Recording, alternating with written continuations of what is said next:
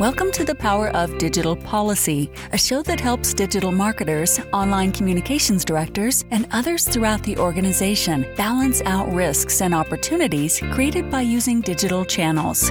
Here's your host, Christina Podner.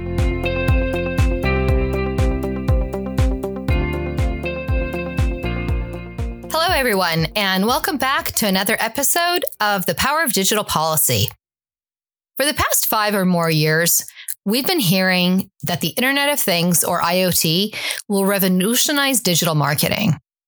The claim by most industry experts has been that the very devices that allow us to receive personalized environments, such as learning thermostats or predictable timing coffee machines, will generate hordes of new data. And of course, everybody says that based on inordinate amounts of new data, companies can market more precisely and more predictably with greater relevance and value. So this month, I started to think about the entire hype and ask myself, has this hype matured into reality? And more so, what do brands now need to be thinking about insofar as digital policies, IoT, and personalization are concerned? So first off, I think we're getting close to the hype that we heard about in 2014, 2015, 2016. I tend to think of myself as a lagger when it comes to digital connected devices. And still at my house, there are 2 cars, 2 heating and cooling units, and a geofencing alarm system hanging out on the home network. There are ample bumps with all of these products, and none of them truly perform perfectly as we would like them to. For example, the connected Volvo cars can't self-schedule a maintenance appointment because we don't subscribe to the Volvo internet plan, which seems really dumb to me because they're sitting in a garage that has ample Wi-Fi. So one of the heating and cooling systems has glitchy software and hasn't been updated in 2 years. All of these issues really, to me, signal that none of the companies have the user experience quite right. And I doubt there are any better at collecting the personal data about our family. If they were collecting the data, they're still unlikely to be able to do much with it, based on what I've seen from email or postal mail or any other type of targeting, really. But then I also think about the fact that I have an Apple Watch on my wrist, which is insanely advanced compared to the heating and cooling company in terms of IoT capabilities, data collection, usable services, and even marketing. The difference between companies in the IoT arena is immense, especially if you think about things like ability to collect data or use it for personalization, marketing, ongoing consumer engagement, and especially brand loyalty. Now, we could argue what makes one organization more mature than another, or how their digital strategy accounts for technology cadence. But to make IoT and personalization meaningful and the underlying data have integrity, we need to have sound digital policy in place. And here's what I see as the key considerations, whether you're just easing into the shallow end of the pool or you've been swimming in it deep and you want to just double check yourself. So wherever you are with IoT and personalization, I've thought about this and purposefully broken down the considerations into 3 areas. 1 is my policy authors. 2, drafting considerations, as in what to think about around policies. And the 3rd category is lifecycle management considerations. So hear me out on these 3 things. So I'm thinking about policy authors, right? If you are the digital policy steward inside of your organization, or even if you're just looking to define a policy that makes sense at a peer-to-peer level, the first thing you should ask yourself is, who will help define your policy? In my experience, the team that will sit around the table and define the IoT and personalization policies needs to be interdisciplinary. That is, applications, networks, database storage, system infrastructure, and operations need to all come together with product managers and the digital marketing team. That's because for IoT to work, it must cross the boundaries and engage the resources of all of these disciplines. You cannot have silos without some kind of translation across the board. Ask my colleague, Lisa Welchman. She'll tell you the same thing from a digital governance perspective. So you need to make sure that you're looking across the board to get those policy authors right. You need to reach across disciplines. And as a side note, if you're focused on internal IoT instead of external, it will still involve people in the business, especially if the projects are focused on automating machines on the manufacturing floor or something similar. After all, it's the folks in manufacturing and engineering that are the ones that define the business processes and the rule sets that are needed for IoT, while IT ensures that technology works. So you need those folks, and they need to be working together. And this means that cooperative partnerships between IT and the end business units, as well as those supporting teams like marketing and sales, should be in place before any IoT work is started. Okay. So once you have your authors, you need to kind of think about who is at the table and then what are they really going to be drafting. So for policy drafting considerations, I kind of gave it a thought and reflected over the last few years what I've seen. And it really comes down to what works and what doesn't when it comes to IoT and personalization, because that means that you can either have sound digital products and services or you can't. There's always going to be something missing. So first, you have to get policies right that are in no way, shape, or form exciting, right? This is the basic homework that nobody likes to do, but everyone has to do it if you want a good foundation for the exciting stuff. It's kind of like I keep saying, your mom making you eat spinach. You don't like it, but you know it's good for you, so you're going to do it. By the basics, what I mean is you need to first think about and decide what you're going to be doing as an enterprise around your back end as a service or BaaS component. This is the approach your organization will use to easily create and standardize and repeat the microservices that are needed to connect IoT devices with existing infrastructure. More often than not, this is the part that most marketing and product folks just forget about, which is, at least I joke, why duct tape exists. But as with anything in life, it's easier to get it right out of the gate rather than trying to backdoor engineer after the fact. So really think about that back end as a service component first. And then think about other policies that you absolutely need to have. Things like DevOps tools, right? That's your next consideration. Whether you'll be using vendors, or I guess, especially if you're going to be using vendors or if you're using your in-house team, you need to enable developers to speed up development and deployment of the microservices we just talked about. So consider policies around DevOps tools and document what can and cannot be used. And next is APIs. APIs are your IoT and personalization lifeline, as they allow you to aggregate all that structured information that's needed to connect and coordinate and exchange information. Again, this is another duct tape moment that you can easily prevent by defining your guardrails up front. When all is said and done, your data can be aggregated no matter where it comes from, and you can see like a single view into the user. If you don't have that in place, well, you won't have that.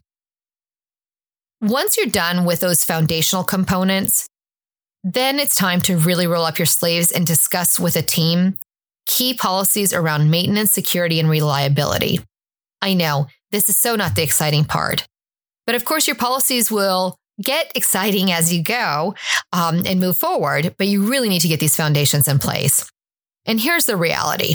Maintenance is one. Security and reliability are the other two.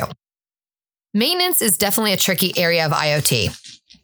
Consider who really owns the IoT devices that you're developing and think about how they're going to be maintained. If the data goes hand in hand with a device, does your opinion of who owns the device and who's responsible for maintaining it change? Think about if you're creating an IoT device, such as a wearable watch. Will you own it going forward, or will it be the consumer? Who really needs to maintain it here? And who will own the maintenance, not just, of the device, but the services at the back end? You should apply really the created or an entire set of policies around this and ensure that you have a lot of clarity.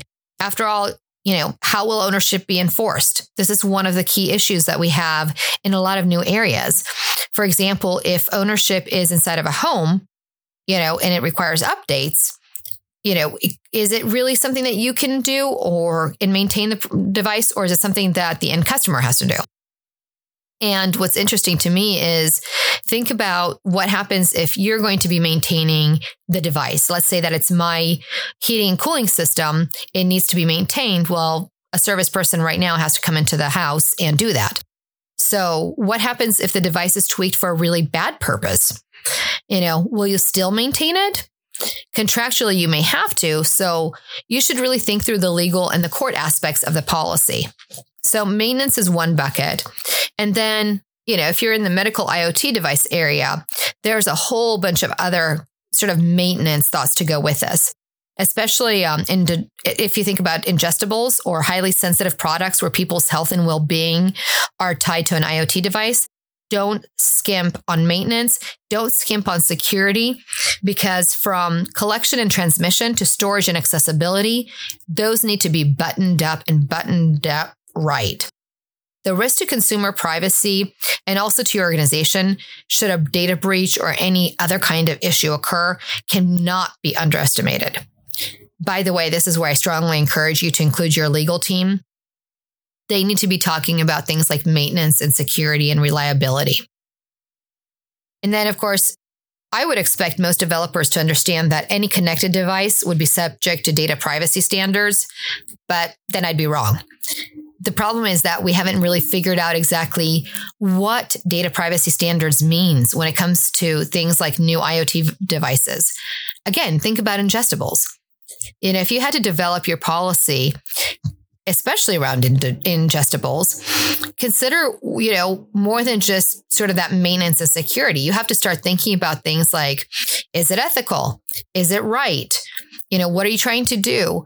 You can't make assumptions about location of an IoT device if it's an ingestible and lives inside of somebody, since obviously that person can travel between borders, and there's a whole world of new privacy considerations in that context. So data ownership is very complex in terms of IoT.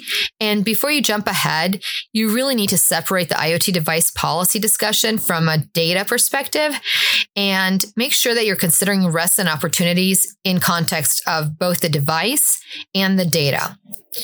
Things like, the regulations, I guess, like HIPAA or GDPR, those tend to suggest that data would belong to the individual. But I always think about how would that work if it comes to gaining consent for something that's implanted into a person, like a canceled treatment device. Maybe, somebody's getting chemotherapy and the device is inside of the person. Will your terms of service state that you can use all the information for any purpose? Or will you need to get separate consent for each possible use of data? Will you need to obtain renewed consent on a regular schedule? Those are all great questions. And then, of course, there's the device itself, which, like I said, you should separate from the data. The question is, will personal data be stored on the device? And if so, can it be erased or deleted remotely? Or will it require a medical procedure? Medical devices just are so alarming from a risk perspective, but they can be mitigated. Early in the development process, whether it's a medical device or some other IoT device, brainstorm as many privacy scenarios as you can come up with and make sure you develop a policy for each of them. That's going to really help you out, and it's going to make it easier for your team to get the product to market and ensure that the marketing and sales knows exactly what to do without any hiccups. So think about, like I said, maintenance, security, data privacy, reliability. But think also about reliability when it extends to things like disaster recovery plans, because IoT is no exception. Since IoT presents unique security challenges, it's the one time that your disaster recovery and business continuity policies might need to extend from legacy into the digital arena. For example, what if IoT fails? Do you have the ability to manually overwrite it and keep things running? And this is especially important if you stop and think about things like, or different functions like unmanned vehicles or drones or robots. I know they're not every day yet, but as they're coming down the pike, These are all considerations for brands that are working with the unmanned vehicles or drones and robots, or using them for delivery of their products and services. So lots of policies to think about, and that should get you started. Once you get ready to tackle the policy lifecycle management, I want you to think about this one as well before you just jump in. When it comes to policy management, you obviously want to follow your standard digital policy management lifecycle. Nothing new there. But for change management planning purposes, I want you to ask yourself, is your management on board with IoT and personalization? Before starting any IoT project, you should really check in with them. Make sure that your sponsors and evangelists are lined up and that they're really bought in. When I talk about sponsors and evangelists, I'm thinking about people's like your board of directors, the CEO, and other top level officials. Make sure that you present IoT and personalization initiatives as value initiatives for the business. Many times, the business case can make the difference in how IoT and personalization policies are integrated into the enterprise, which is why key stakeholders need to be on board from the start. You don't want to wait for that. And don't forget to include a method for defining and measuring the ROI of your IoT and personalization policies, which might be an extension of the overall program or the projects. Like other digital projects, IoT will enjoy a time when everyone is excited before calming down and then starting to look for a return on investment. So make sure you're ready to address it. As you can tell, there's so much to consider in the IoT space, and the policy is just a small part of the planning you probably need to get done. I have a slew of resources on my site, and I also encourage you to visit the IoT for All website, where you can read policy advice that I've previously written, but that others have also contributed. To help you further think through policy considerations and the value of IoT and personalization, which I just think is such a cool area, I've invited John Melnick of Lex Research to share his insights. As personalization is sweeping nearly every industry, I can't think of one that isn't. And it's doing that throughout IoT and wearables and healthcare and pharma and nutrition, consumer packaged goods especially, and tons of other areas. John is going to help us break down the business case for personalization trends and tell us what it means for the growth or the decline of consumer-focused companies. So stay tuned for the next episode of The Power of Digital Policy, when John Melnick of Lex Research will join me and we'll talk about the value of IoT and personalization. Until next time, be well and do great policy work. Thank you for joining The Power of Digital Policy. To sign up for our newsletter, get access to policy checklists, detailed information on policies, and other helpful resources, head over to thepowerofdigitalpolicy.com. If you get a moment, please leave a review on iTunes to help your digital colleagues find out about the podcast.